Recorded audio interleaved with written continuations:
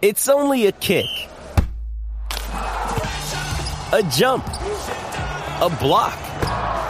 It's only a serve. It's only a tackle, a run. It's only for the fans. After all, it's only pressure. You got this. Adidas. Jewelry isn't a gift you give just once. It's a way to remind your loved one of a beautiful moment every time they see it. Blue Nile can help you find the gift that says how you feel and says it beautifully, with expert guidance and a wide assortment of jewelry of the highest quality at the best price. Go to BlueNile.com and experience the convenience of shopping Blue Nile, the original online jeweler since 1999. That's BlueNile.com to find the perfect jewelry gift for any occasion. BlueNile.com. Hello, everybody. Welcome back to the SIG Podcast, Recruits Draftcast. Today, we got another packed show. We have head coach of St. Andrews College, David Manning, joining us in just an instant. We're also going to be talking about the recent developments in the NHL draft for the 2024 draft. As always, we're going to be touching on our Habs prospect of the week, sleeper of the week, and prospect of the week. So let's get started. Turn up your volume. Because you're about to listen to the SIG Podcast.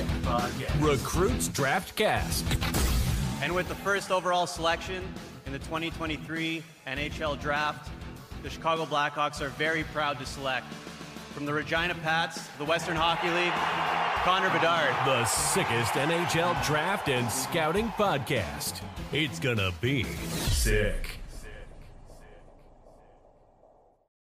All right, you know the drill. I'm your host, producer Shane, joined by the fantastic Grant McCagg. Grant, we feeling any better this week? Yeah. I'm not magnificent anymore. I'm fantastic. Well, that works. I got to change it up sometimes, you know. Yeah, no, I'm glad you did. I was getting tired, Geez, am I only magnificent? I'm nothing else, or what? So yeah, fantastic works. I'm feeling fantastic. It took 18 days to get rid of this cold. Longest I think I've ever had a cold, but last couple days haven't been blowing my nose, and I think we're over the hump. Well, glad to have you in full form here. Yeah. And let's bring him in. Head coach of St. Andrews College, David Manning. Thank you for joining us, David, taking the time to chat with us. How you doing? I'm doing great. Thank you. I'm magnificent too, I guess. Yes, you are. Yes, you are. Yeah, so. You are magnificent and fantastic. I appreciate it. Awesome. Appreciate you having me on today. Yes, sir. Grant, I know you are foaming at the mouth. You have so many questions for David, so yeah, I'll leave the floor to you to take it away. Yeah. So should we call you professor since it's St. Andrews College, or what? I'll leave that one to Datsuk. He can have that. Yeah. I'm just curious, you got 15, 16, 17-year-old kids or whatever, they call it college, but is it really college? Can you explain what? Yeah, I think that's a remnant from the establishment of the school, and a lot of schools similar to St. Andrews in Canada. Sure. I think, when the school was established in 1899, public education wasn't really a widespread thing in Canada. Okay. So these colleges became places for probably the well-to-do people to educate their children. And over time, the high school system obviously develops in the rest of Canada. And so the name is stuck. But we are a high school. We're actually a school that goes from grade 5 to grade 12, all boys, just north of Toronto and in Aurora. And we get that a lot. I mean, dealing with some of the American schools that we play against and just trying to make connections and introduce ourselves and say college. I always, when I correspond the first time, I always have to put high school in brackets and make sure that people understand, it isn't your traditional college in the age sense. Perfect. Now, just curious, what for a kid that enrolls, Dean, how long has he been, like you say, you go 5 to 12. So how long has he been with your school? Dean. So Dean Letourneau is from just outside Ottawa, and so prior. Yeah, there you go. And so he entered the school in grade 11, which is a I would say a normal entrance year for some students. The other obviously normal entrance years are grade 9 at the start of high school.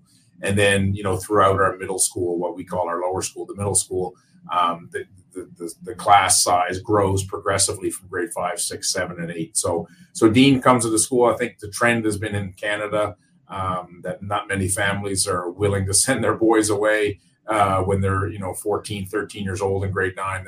That old traditional idea is not the same, and so now you see more boys who, whether or not they're hockey players or musicians or computer scientists or whatever they are, I think parents are more willing to set them up for a 2-year experience at our school. They board, they kind of build some skills, some independence, and prepare themselves for university and what's ahead of them. Now, this past weekend, you had Shattuck St. Mary's in town for 2 games, Friday night and Saturday noon. It was a quick turnover, but every scout I know was that's in the NHL was there. Must have been packed with scouts. How many scouts you figure were there on the weekend? Yeah, it's tough to say. It was definitely a black jacket convention here. I think, our league, the Prep Hockey Conference, allows us to kind of, get these teams together, throughout the winter, which is amazing. And that establishment of that league, I mean, we've played Shattuck traditionally for a number of years, but having the league and having the games count in standings and have competition for them has been really great. But, in September when we release our schedule, or during the summer, whenever it may be, that one gets circled for the scouting community, just because, there's always a handful of guys on the Shattuck team.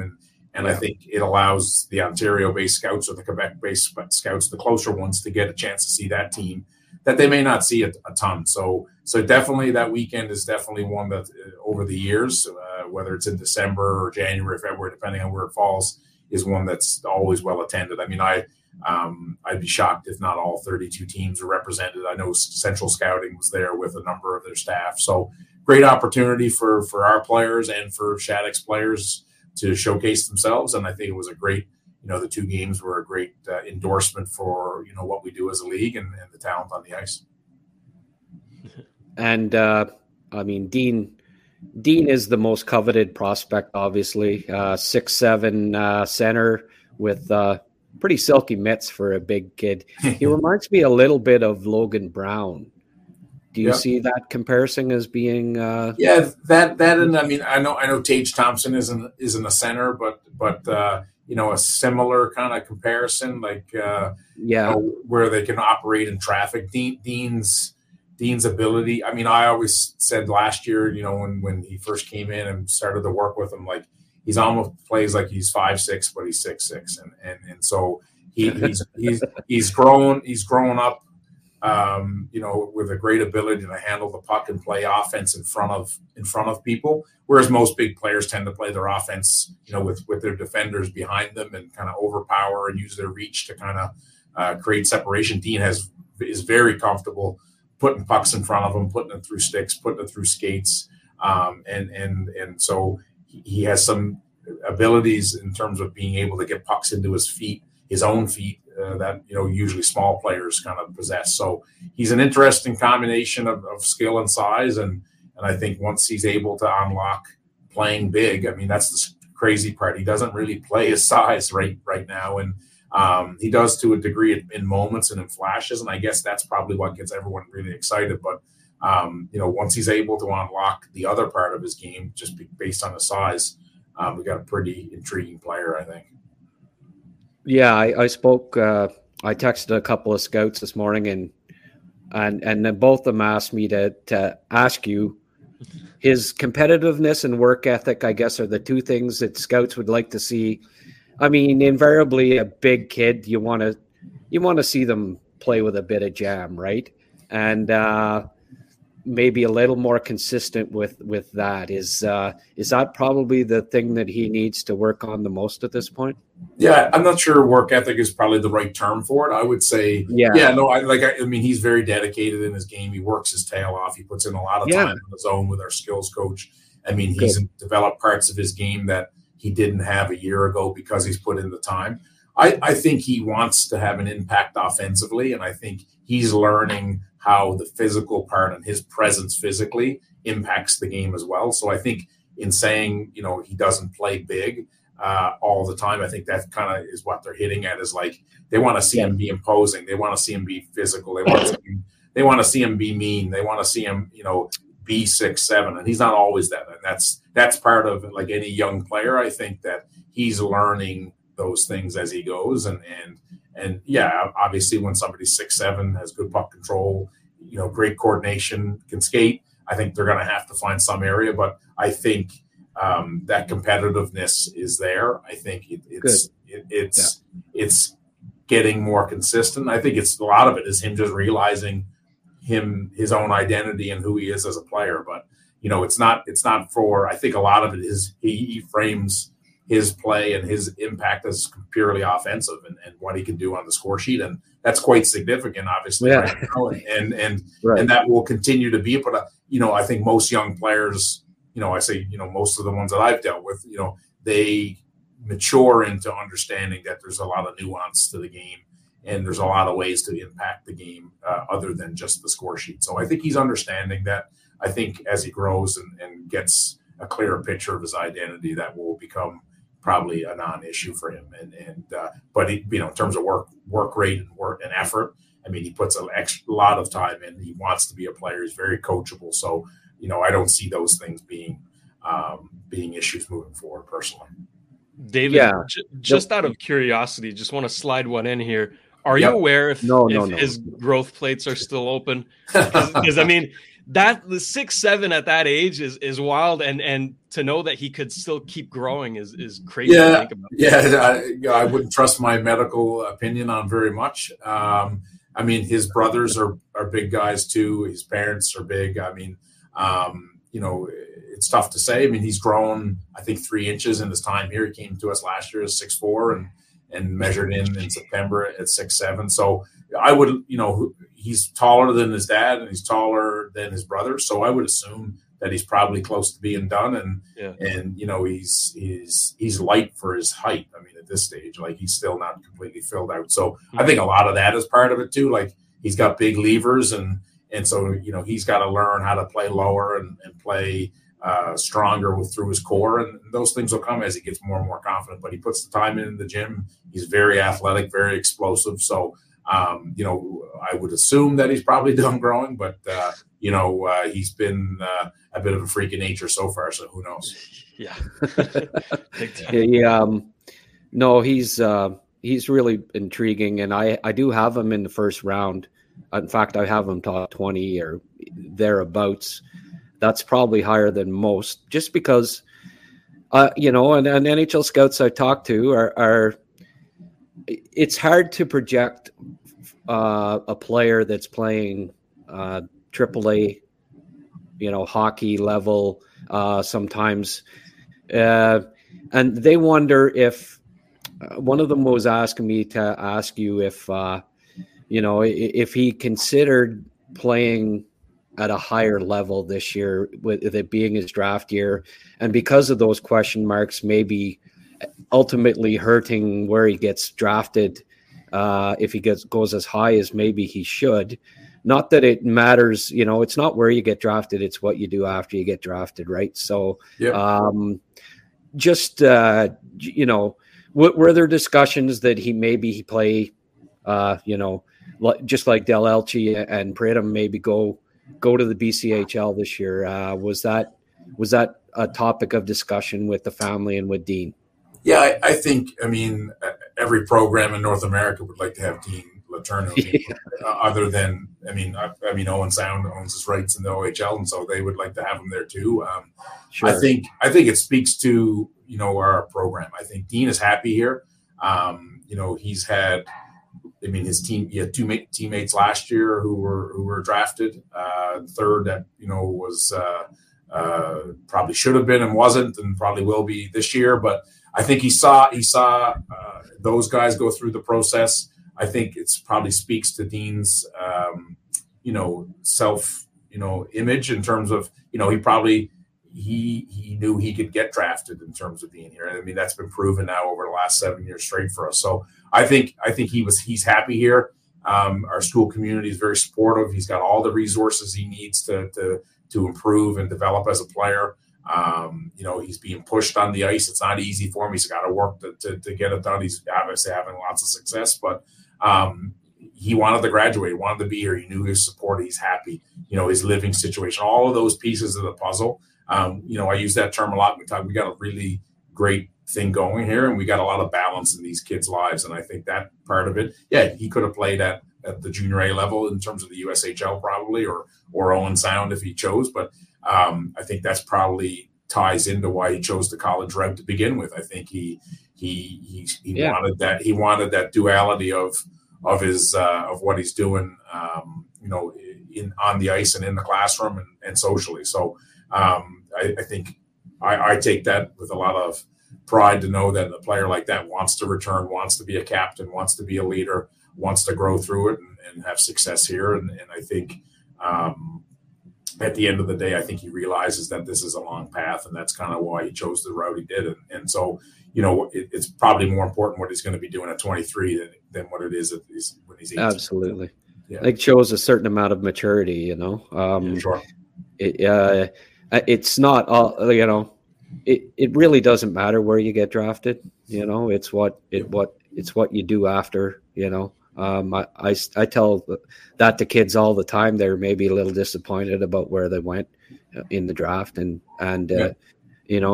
it's a marathon, not a sprint. But last year, a lot of the kids that could have played at the U18s for Canada were still in the playoffs. Yeah. Your season's done by the time the U18s come around. We've had players play. Well, one player, Matthew Morden, who's now playing for Harvard, Arizona Coyotes draft pick. Yes. He played in the U18, I guess it was 2 or 3 years ago. Yeah. Was there any discussion or thought that maybe Castagna last year? I was looking at the roster, and he could probably you could arguably say that he could have played in that. I think he could have for sure. I'll be disappointed if Dean's not strongly considered this year. Well, that was my follow-up question. Yeah, you're welcome. I think these have been it's tough. I understand why scouts, evaluators, Hockey Canada, whomever else maybe have a hard time sometimes kind of pegging where our guys are at. Big jump for them, I guess. It is. I think at the end of the day, they're playing the same game, and they'll adjust. And I think if a player is, using Jonathan Castagna, I think he has enough of this, periphery traits that I think he would have been fine anywhere in their lineup, and proved it when he went to the combine, and I think he's proven it with his start in college hockey and so far this year. So I hope Dean gets enough attention that enough NHL scouts are writing emails or having conversations with the brass at Hockey Canada to give Dean a consideration. But I find it hard to understand, it'll be hard to understand when the time comes if he's not selected, considering the season he'll put in, the promise that he shows. Is probably a player you want to get into the mix, I would say. Well, maybe they probably want a bigger team. They think that he won't be big enough. No. They don't have big enough jerseys for him. What's you've been speaking with scouts, I'm sure, and what's the feeling, the buzz right now of where Dean is slotted for the draft? Yeah, I think it's that they always kind of keep their cards close to their chest, and every scout, doesn't necessarily speak for their organization. But I would say, from my standpoint, from historically, from dealing with other players and the buzz and the amount of interviews and the conversations and requests for X, Y, and Z, I would say I would have to think he's in the 20 to 50 range, and if he goes in the first, you're kind of not that surprised, depending on the team and where he lands. And if he ends up just outside of that, you're probably not surprised either. So that's probably the range, and that may evolve and change as the weeks and months pass. But I think that's kind of where, and again, and I think going back to talking about Dean's, makeup and his work ethic and things like that, like he didn't come into this season as that, right? I think, he came into this season as a player that, people knew about, and he's just hit the ground running. He's obviously put a lot of time in last spring, over the summer, and he's hit the ground running and has improved his game to get to the point where he's even in this discussion to have that. So that's credit to him. That's credit to the work he's put in and his coachability and dedication. Well, I'll tell you, last year, and I mean, I know some scouts from the Ottawa Valley too, so they knew about him. But I'd ask him about Castagna. I said, yeah, but Letourneau's the guy. Like, look out for him. He's for sure. They were on him last year, believe me. They watch. I'm not sure any of them would have said he'd be first round material last year. Yeah, they did. Okay, they did privately, anyways. So he was very highly thought of, and I mean, obviously, you want to see them make the next step and stuff. But if he does go to the U18 and he does well, I think he'll be a lock for the first round. Like that's why I hope he does get selected, just so because. It was similar with Makar, like right up until, I mean, you saw how good he was, but scouts were still concerned that that level, that jump that can he play that well against better competition? Well, then he went to the World Junior Challenge and just awed everybody, and if he hadn't been in that, he doesn't go in the top 5 of the draft, and then somebody steals him, right? So I hope he gets picked, and I thought that Castagna should have played last year too, as you say, like his style of play and everything. It's like there was no reason I didn't think that he should be playing. But anyway, I think the only thing is that they wonder about the jump up, but. A player's a player, as you said, so eloquently said. Speaking of which, there's been a couple of kids that you had on the team last year that went to the BCHL. You mentioned him earlier, but Francesco Del Elci, I saw him at Shane and I saw him at the development camp, and we were, and you got word back that just how impressive he was there but his edges. Like when he stops, the spray, when certain kids, the spray goes up about 10 feet. He's one of those kids that just edge work is just amazing. His foot work is just amazing. Special skater. I mean, that's his number one attribute, and very elusive and actually just thrives having somebody in his hip pocket and wants a defender chasing him so he can lose him. And it becomes a cat and mouse game with him, to be honest with you. And so, I mean, he graduated last year along with Jack Bridham, who I'm sure we'll chat about. And I mean, I thought right up until the draft that Francesco would be taken. Wasn't. I just think, he's only scratching the surface as well in terms of like, he's a tall and kind of not tall, but he's 6'1", 6'2". Like he's not nearly filled out. He's got a long runway ahead of him. And I just think when you can skate like he can, I think, it's a pretty low risk play once that guy just, gets bigger, gets stronger, learns how to defend consistently.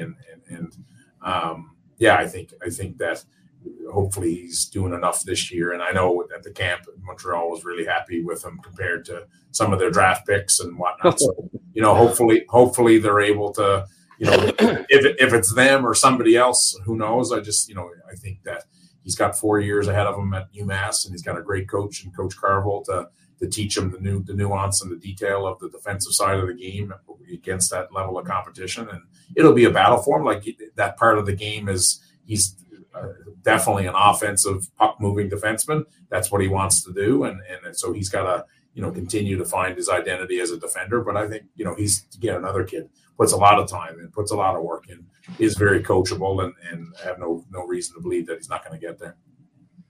So he's he's above 6 feet tall now? I would say, yeah, he's at least 6'1", I would say, for sure. Oh, really, eh? Yeah, yeah.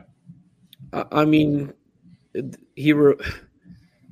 yeah, you hate to. Well, I'll say it. I mean, he reminds me a little bit of Makar. Like he's that type of with the puck, like the jukes he makes and stuff. For sure. A poor man's Makar. Yeah.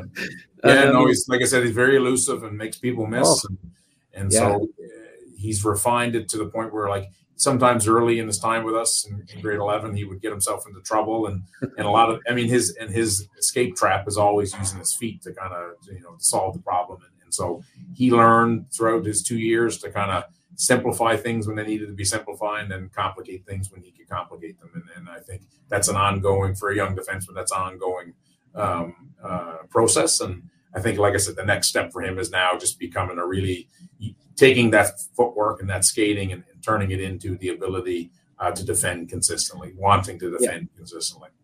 Yeah. Well, I mean, I think he's top 10 in scoring in the BCHL as a rookie defenseman. People that were wondering whether he could play at the junior level, I've got that answer. So I'd be shocked if he doesn't get picked, and I wouldn't even surprise me if it's mid rounds, because I have him there now. And like you say, the defending, well, you can teach that to a certain degree. You can't teach his feet. At this stage, much tougher for sure. I mean, his natural skill ability is something. It's easier to teach the defending than it is that's for sure. So I really hope he gets picked. And Jack, going into the year, the scouts that I deal with really were he was another guy that they thought might be considered to be a first rounder. Kind of an all-around game, good size. He's gone to the BCHL, and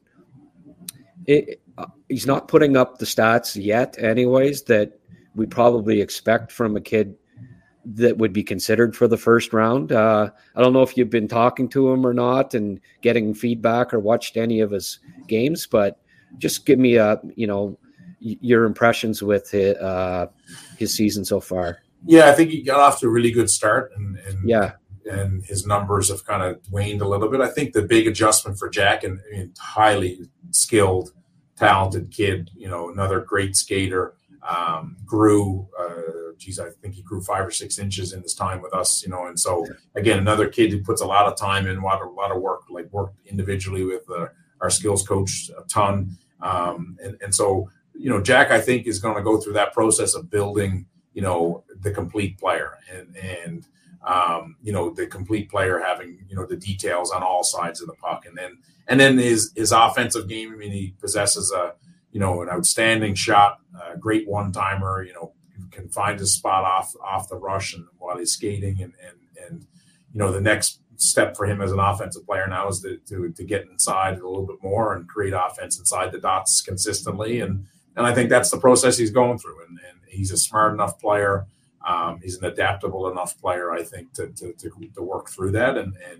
I think his numbers have dipped a little bit, but I'm sure he's happy. He's working through the process of becoming a complete player. And that's, and I think, having been around the game a lot, his dad is assistant GM of the Leafs. And so, he knows the game, and he knows what it's going to take. And he understands that, he's got to add, building blocks and layers to his foundation that he has now. And I can't say enough about how much, he's worked and how coachable he's been to continue to make those adjustments. So I'm happy to see, to be honest with you, it's good for him to go through these struggles, because, he's got to be able to push through on the other side. And he's done it before. And I hope that he's able to push through and do it again. Yeah. Well, there's a lot of season left. He grew 5 or 6 inches. Dean grew 3. Yeah. What do you feed these guys? A lot of Brussels sprouts or what? HGH. Yeah. That's such a joke. That's such a joke. But no, I think we're getting these guys that just, there's a lot going on, I think, and with their bodies and where we get them. And none of our guys have been, the guys who've, Warren Fogle, same idea. Like that kid sprouted up when he was here. Morgan Barron was a little bit bigger, but he still grew. Like the Matthew Steinberg, they all kind of came into their own. None of the guys who've come here who've gone on and got drafted, and even Jonathan, right? Like Jonathan Castagna, kind of came into his own from year 1 to year 2. And none of them were blue chippers. Dean's a 9th round pick of the OHL draft. Like none of these guys have been pegged at a young age. Like these are all guys who've had to kind of work and get in this environment and function and do all the things they need to do to get to this stage. And so I think that speaks a lot of kind of the trajectory that they're on, and hopefully of the environment that we've been able to create for these players and give them a platform to do those things. Because not that it's easy to help, some of these blue chippers kind of push on through the next level, but I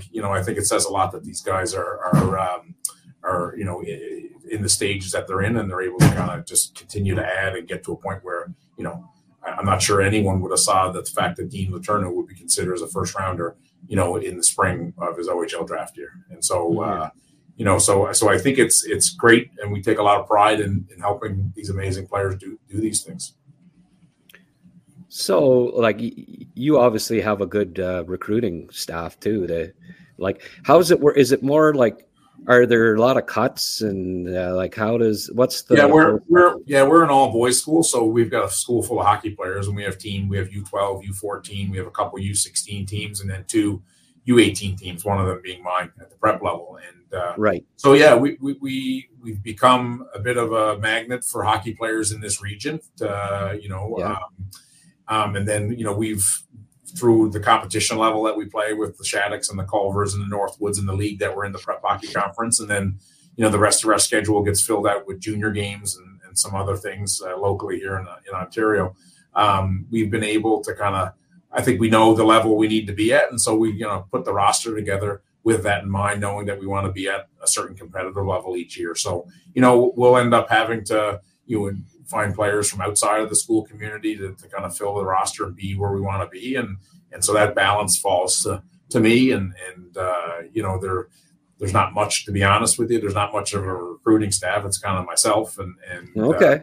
And I think through the years you build relationships and you do as best you can to find the right kids. I mean, we're smack dab in the GTA with, 50 AAA U16 teams that, all these players have aspirations and dreams. And so, and for a lot of kids, we've become a really good solution to kind of their hockey path in this local area. And I'm from Newfoundland originally, so we've tended to have some Atlantic Canadians over the years, which has been important to me. And so those connections and some of those boys like Steinberg and Barron and Luke St. Clair currently, and so some other boys that we've had come through, and so those kids just add to the dynamic of the group and make it, a really high functioning group of people.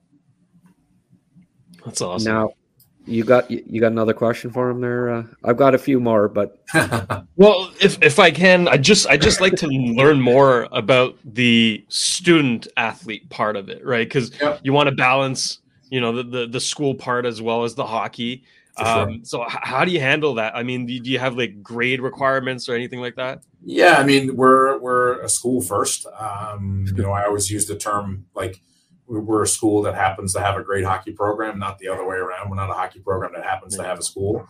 And so the good thing here at St. Andrews, I mean, we're aligned, whether it's from the head of school right down to our, teachers who are dealing with the boys on a daily basis.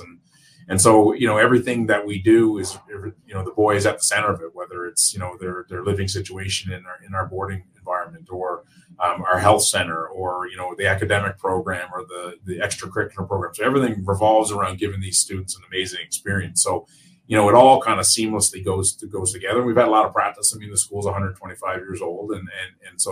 And schools like us, there's a lot of, great places like us that, are doing similar things. But I think we're all very aligned and we're able to have the boys. And that's, one of the things is like, you can still, be a great student here and not sacrifice any of the hockey part of it. I mean, we spend just as much time as junior A or a major junior team in terms of what we do on the hockey side of things. But you're also in a really great academic environment, and you're getting community service opportunities, and you're living with kids from all over the world, and you're being supported on all these different levels. So I think the environment that we have here is able to support these boys, and that way we're able to kind of, get the best out of them. They're able to get the best out of themselves. So it really just works together. Like, we don't miss much class because, we control the hockey schedule, and the hockey schedule and the class schedule all kind of meshes together. And obviously there's an accountability. Like, if boys aren't holding up their end as academic students, again, that a lot of that gets known on the way in. Like, you have to be able to succeed here academically, or otherwise it's probably not the best place for you as a hockey player or as a student athlete. But if they're not upholding their end of the bargain when it comes to as a student, then they don't come to practice. And if they don't practice, they don't play. And so those issues are just really non-existent for us because, the school environment kind of just brings out that behavior in the boys, and they tend to do as well as they should in the classroom and better. Like, they're not all going to be 95% students, but we want them working to their capabilities and pushing a little bit more to prepare themselves to be great students when they get to college in the U.S. That's it. Do you have a course called hockey, or? Well, our team is actually a phys ed class, so that's that's funny you say that, but that's been one of the other things for us too, is that allows us some extra time and flexibility, that these boys are getting a phys ed credit for their hockey activities, and it gives us 5-6 extra hours a week that we can use outside of just the sport time, because traditionally the sport time here at school is 3:30 to 6:30, in that range, where all the other teams, because we have 76 other teams at the school in 27 other sports, and so it's a big athletic program. It's one of the core pillars of the school, that we want these boys participating and doing other things. Like, all my players play a spring sport. Many play lacrosse. We got rugby players. We got track guys. So they're all playing a second sport after the hockey season, which is something that's a non-negotiable for me as a coach. They have to be doing that. Good. We want them doing other things. So it's important, and that part of a lot of it is community building. It's building athleticism. It's learning how to interact with different teammates. Like, nice. So I think those things are really important to us as a school as well. And the boys get a lot of pride. Like Jonathan Castagna, we mentioned. I mean, that he's a Division I lacrosse player if he's not a Division I hockey player.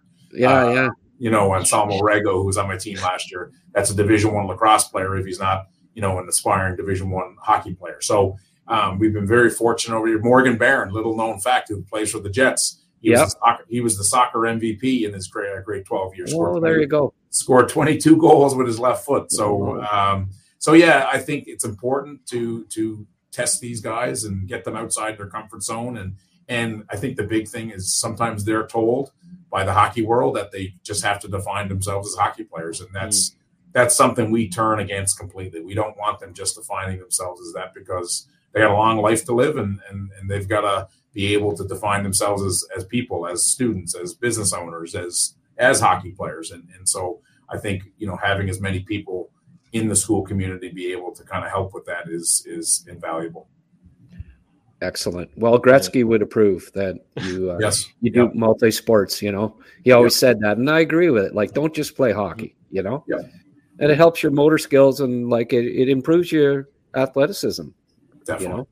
Okay, we don't want to keep you much longer there. You got to get going, but quickly, there's a couple more kids that are on the radar for being picked. Scout was asking me to ask you if Connor Arsenault was going to play this weekend.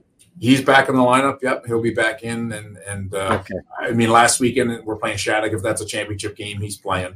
But it's early December, and we got a lot of months ahead of us. So we don't want his injury to be lingering. But he's back, ready to go. We're practicing today, and excited for him to get back in the lineup.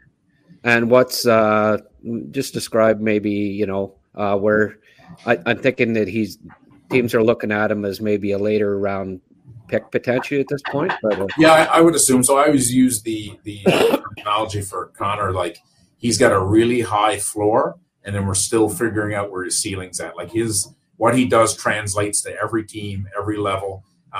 It's an invaluable mix of heaviness, attention to detail, leadership, physicality. He can finish pucks when he gets opportunities. So he's still rounding out his offensive game. You kind of wonder where that's going to go. And that's still, he got off to a really hot start and kind of was a little snake bitten for a little bit. So hopefully he finds that touch around the net again. But he's a player that I think, he'll fit.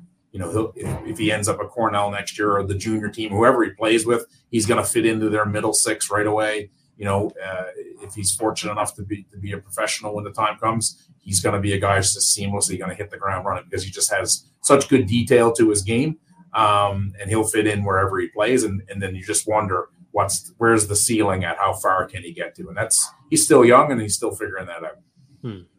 Quickly on Dean, when I'm thinking of it, is he going to, Boston College, is it? He's a Boston College commit, yeah. Would he be going there next year, do you think? It's probably more likely that he ends up in Sioux Falls in the USHL. Okay. That's probably more likely just in terms of their situation and the timeline. So things may change, and the team that selects him may want to see that sped up. But at this stage, it looks like he'll be in the USHL. And then quickly there, you got Jack Good, who's tearing it up as well. Little water bug. Yeah, Jack is, he led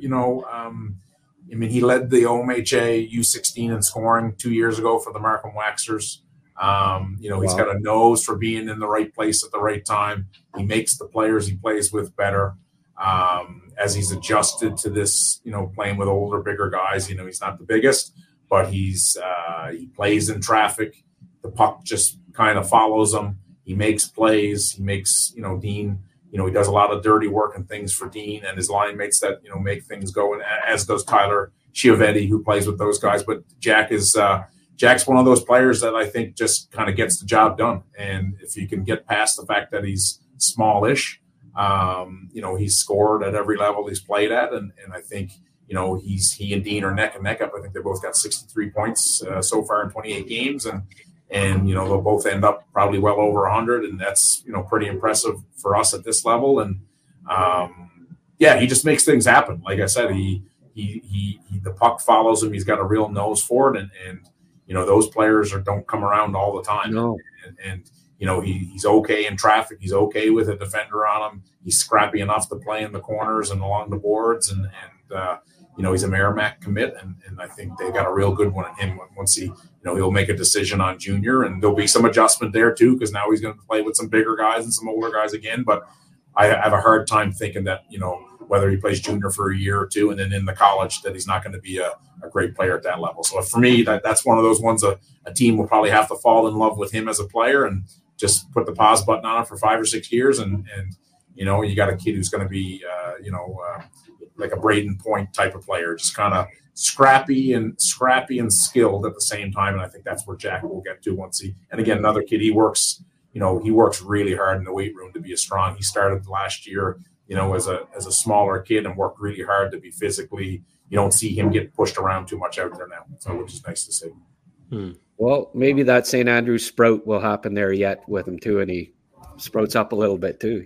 For sure. You never know.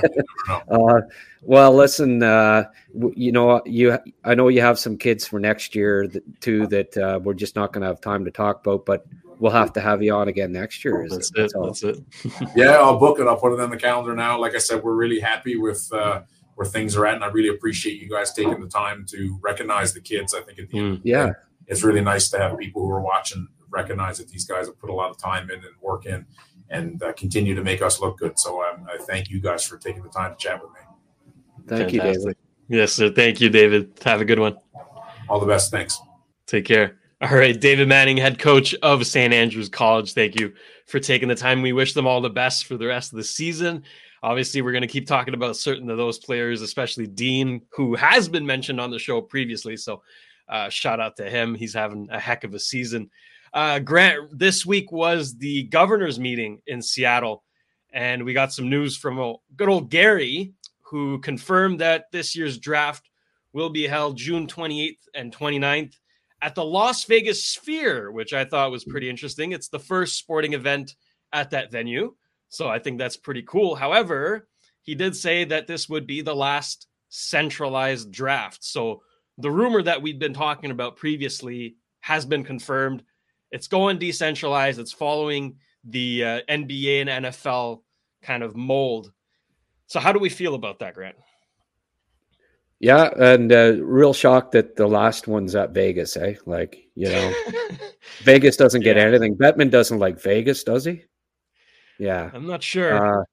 Well, we had that discussion about the whole Vegas thing before, so we'll keep it short and sweet. It's unfortunate that they have to copy the other leagues, because I don't think it wasn't broke, so they didn't need to fix it, I don't think. But that's it. The old saying goes that grates me a bit, but it is what it is, as they say. So, I mean, after you told me about the Sphere, I actually even saw a couple of things. Yeah, it looks kind of cool. You're right. I don't know. I guess it'll be an attraction,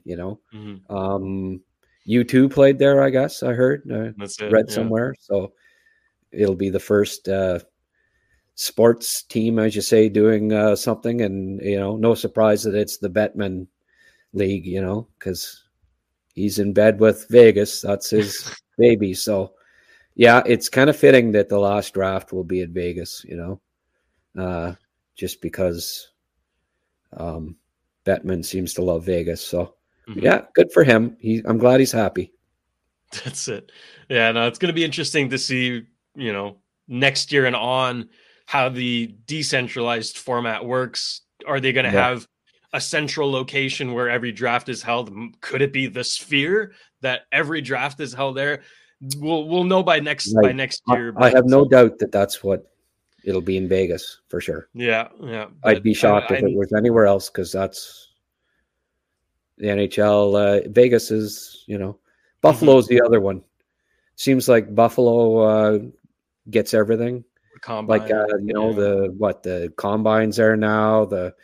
I don't know. They had World Juniors, a couple of them. It's either Buffalo or Vegas. It seems like gets everything. So I don't know. Pagula and the owner of Vegas, I guess, have a bit of influence there with Gary. I don't know if it's, this or what have you, but I'd expect it'll be Buffalo or Vegas every year. It's always a question of money anyways, right? That's why it's become decentralized, is because teams didn't want to pay a ton of they only made $6 billion. I don't remember how much. Yeah. Gary announced the other day they only made $6 billion. So, that extra $250,000 that it would cost to not have it decentralized. Yeah. I mean, poor guys. Imagine only making $5.75 billion instead of, oh no, it's even frigging. No, that would be 5.9 something billion instead of 6 billion. Mm. If they didn't decentralize it. I mean, could you get by on $250,000 less than 6 billion? Split 30 ways. That would be tough. That would be tough. So yeah. Move on. Anyways, that's it. It's unfortunate news. Of the week. That's it. Unfortunate news, but worth mentioning, right? We are a draft show, and this is draft-related news. But in more positive news, right, we want to touch on Habs prospect of the week. This week belongs to Cédric Guindon. Let's look at what he did. Okay. Yeah, it could have been Rhett Pitlick. Mm-hmm. I did a video and a report on recruits that you can see. So I figured I'd give the nod to Ced, because he hasn't, he's in the top 30 in OHL scoring and had a really good campaign. Scored a bunch of goals last week. I think he had 5 or 6 in 5 games. We're going back 5 games with this, so it's a little more than a week. It's prospect of the 10 days type thing. So Cedric's, Owen Sound. He's pesky, really smart player. Just has a nose for finding the puck and a nose for the net, and scored some real nice goals, as you can see. That was a nice one. And he's the knock on him in his draft year was maybe he had to get, because of his size, he had to get a little faster. And it looks like, as you can see in these highlights there, he's got some quickness to him. I like the play he made there. Yeah. That wasn't a goal. I just threw in a couple extra highlights because when looking at the video, you notice that he made some nice plays, but he's got some sniper ability to him. This one here just squeaked through, but it was a nice turnaround shot. Very very smart, intelligent player. Good work ethic. I think he'll be a nice addition to Laval when he graduates. And that, I don't know, like there could be a ton of kids that join Laval at the end of this season, like Meshar, Beck, Reinbacher might even, Engstrom, Kapanen. Like there's a bunch of guys that if Laval can somehow get back in the playoff race and be, in that hunt, if all of these guys join the team, Gandon he might find it hard to find a place at the end of this year because all of those guys are a little more touted at this point than he is. But certainly next year he'll compete for a spot in Laval and hopefully be able to crack the roster and become a good AHLer. That's the first step, and take it from there. I mean, Montreal's got a pile of forward talent that's coming, and he'll be in tough, obviously, to become an NHLer. But we're seeing progress in his game, and he's producing and looking good. Another good mid-round draft pick by the Canadiens. That's it. No, he's been doing excellent. And yeah, speaking on Laval, I mean, it's not looking too hot. But like you mentioned, they might have some help coming along. Could be a part of that. So Habs prospect of the week, Cédric Guédon. Now, sleeper of the week, I think is just fitting that we go with St. Andrews College alum, and we spoke about him already, Francesco Dell'Elce. Let's look at some stuff. Yeah, he's playing Penticton, BCHL. Mm-hmm.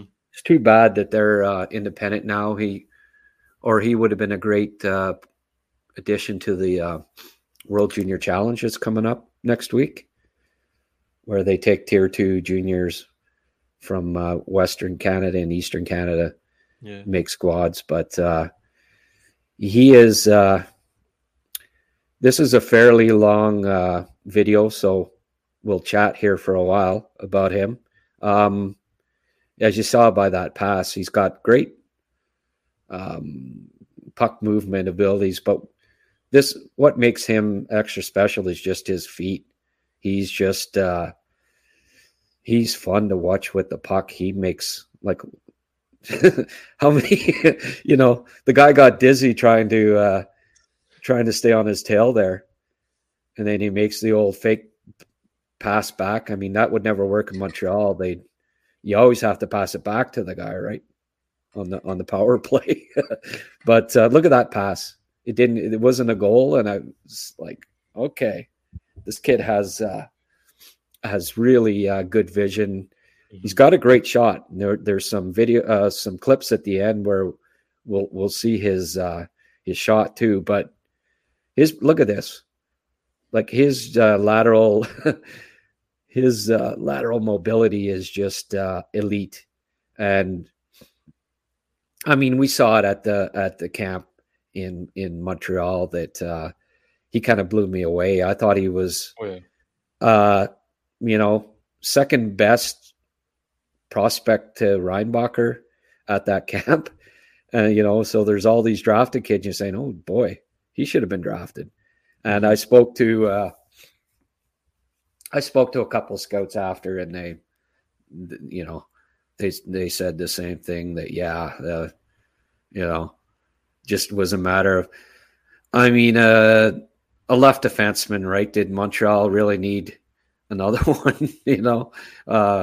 And it's probably the only reason why he wasn't picked by the Canadiens, because they really liked him, obviously, because they invited him to camp. But you see his shot there. So the offensive tools that he has, vision, great shot, and just an elite skater. So as look at that pass. As Dave Manning was saying, he improves the defensive end of things, and that's obviously what preclude, why he didn't get drafted last year was, I guess, concerns with his play away from the puck. But when he has the puck, he is dynamic, special talent. So he did the wraparound and then found the kid in the slot there. I could have had 25 minutes of video. Look at that shot. I could have had 25 minutes of video on him because it's just exciting player. Into the middle, Ving didn't score, but the other guy got the rebound. I can't see him not getting drafted. He's top 10, as we were saying when Dave was on. He's top 10 in scoring as a 18-year-old rookie defenseman in the BCHL. That's a good league, that's kind of almost unheard of. So, not only does he have all that skill that we saw in those clips, but he's producing as well. So, you draft that kid, he goes off to UMass, where who went to UMass that we were talking about earlier? Makar. Well, what better place for a kid that reminds me a bit of Makar to go to play college hockey? So you draft him this year, and you got another 3 to 4 years. He'll be 23, and you make a decision on him. That'll be attractive to some teams, that you get that long a period, and that he's mature and he's ready for pro when his college career is up, or perhaps even by junior. If he plays like I think he will at college, I think he's going to be a really good college player. I wouldn't be surprised if by his junior season, NHL team that drafts him, I'm pretty sure he'll be drafted this year. We'll look at bringing him out at that point. So, he's the sleeper of the week. I knew I was probably going to add him to the draft list just based on what we saw at the development camp. Oh yeah. But now he's looking at the video. It was confirmed big time, and I moved him up actually into a good spot there in the third round. So, sleeper of the week. Yeah. Well deserved. He definitely caught my eye at development camp as well. I had to double take on the papers. Like, who is this? Okay. Remember this name. So here we are talking about him again. Sure enough, we're going to be talking about him some more again. All right. Prospect of the week now. Andrew Basha from the Medicine Hat Tigers. We had his coach on recently, so only fitting that we talk about him. And if I'd had better clips for Letourneau, he would have been the prospect of the week. So it would have been just a complete St. Andrews College episode, right? That's it. But Basha had a 4-goal game, so got to give him the nod. 6 goals, 3 assists, I believe it was, in 5 games, or 4 games. So that's not bad. But it helps when you got that 4-goal game. That was a nice pass to Lindstrom right there. Yeah. Our boy Lindstrom, 3rd overall. He benefits from playing with Lindstrom, but Lindstrom benefits from playing with him too, to a certain degree. Yeah. There was a nice tip in goal. You're not going to see a lot of he's not going to do jaw-dropping skill stuff. he's not the biggest, fastest, fanciest stick handler. You'll see him like here. He just goes to the right spots. Yeah. He's very smart, intelligent player, reads the play well, good skater too. Like he's quick. So, but his physical skill doesn't jump out at you because he's 6 foot or whatever, and not a super dangler or fantastic shot or any of those things. But I mean, I think he's top 10 in scoring in the WHL in his draft year. He just keeps scoring, and in large part due to his hockey sense. He's got very good hockey sense. Work ethic's decent. He's quick. So there's things to like about him. I think NHL teams probably have him somewhere, maybe late first, anywhere between 25 and 50. It's probably where he is on most lists at this point. Now, if he keeps producing and he ends up top 10 in WHL scoring by the end of the year, maybe he ends up being a first round pick. But a good prospect that we're giving him his due for having that 4-goal game. Have to. Not many draft eligible prospects have 4-goal games in junior and in their draft years. So good for him. And, he deserves it. And I hope he keeps it up and that teams look at him. I don't suppose Medicine Hat, I think they're probably going to go on a good playoff run. So don't expect to see him and Lidstrom at the U18. So make hay while the sun shines and put up good points and have a good playoff. And you never know. He might end up being a first round pick. There you go. So Andrew Basha, prospect of the week, and that'll about wrap it up for this week. Folks, World Juniors quickly approaching, right? So This is the place to be. We're going to be covering it. We're going to be talking about it. You don't want to miss it. As always, I invite you all to go check out recruits.ca. There's stuff for everybody, right? Habs stuff, draft stuff, and all in between. So definitely do yourself a favor. Go check that out and subscribe to the channel. I mean, if you're watching, it won't cost you anything, right? Just click that button. It supports us. It helps us. It's always nice. Leave us a nice little comment too if you want us to talk about a certain topic. We look at the comments. We might just take you up on that. Grant, any final remarks as we depart? Yeah, you're asking me for final remarks now. Eh? We're getting you trained there. That's good. That's good. Cut me off there a couple of weeks ago. So yeah, no, I appreciate you. I appreciate you asking me that. And you know what? No, you said it perfectly. And I think we should just end on that note. Great work as always there, producer Shane. Well, appreciate that. And thank you to David Manning as well for taking the time to chat with us. That was awesome. We learned a lot of interesting things about St. Andrews and one of our favorite prospects, Dean Letourneau. So thank you all for tuning in, and we will see you next week.